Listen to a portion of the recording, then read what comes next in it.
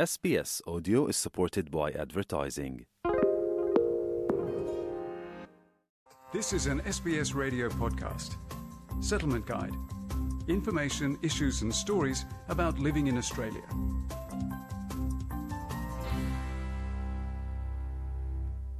Australia's National Day has its roots in the country's colonial past.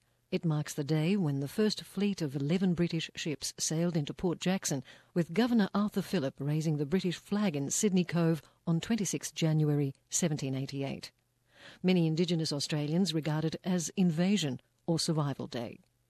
How has the meaning of Australia Day changed over time? Amy Chien-Yu Wong finds out more. Australia Day was first celebrated at a small gathering in Sydney in the early 19th century. Darwin-based historian Dr. Elizabeth Kwan is the author of the essay Celebrating Australia, A History of Australia Day.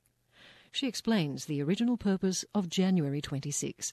What was called First Landing Day or Foundation Day was to celebrate with a dinner in Sydney, the beginning in 1788 of British settlement in New South Wales.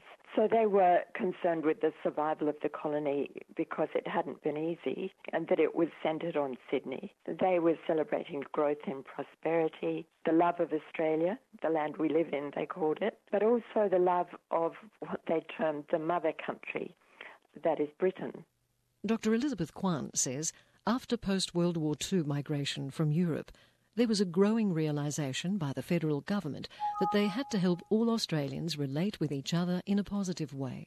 There still had to be an acknowledgement that it had begun as a British settlement, but there was a greater urgency to acknowledge the contributions that were coming from all over the world, as well as from Indigenous, Aboriginal Australians. And so you find this growing attempt to balance celebration on Australia Day with reflection and education.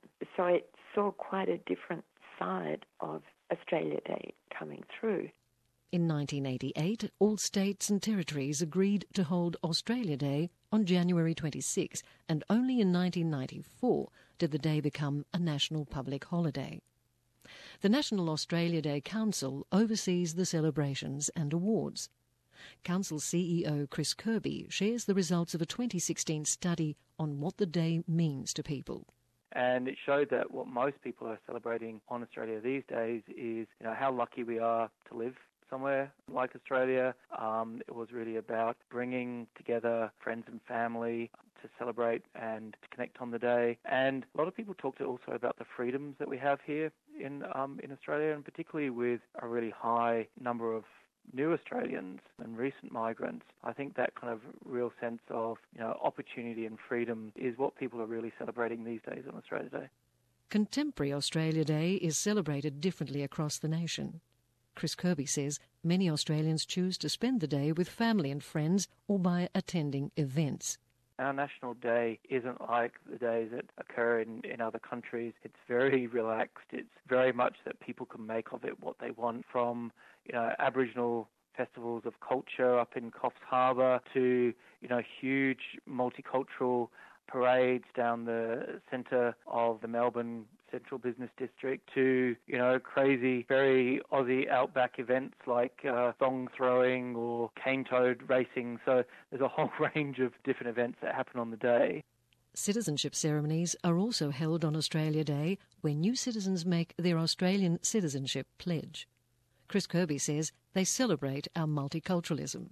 It's something that's been encouraged by the Department of Immigration, and it really is a way of us celebrating the multicultural society that we live in and the success of that multiculturalism, that all of us, other than the first Australians, are descendant from or have arrived from other countries. And I think that's, to me, a very apt way of marking our National Day.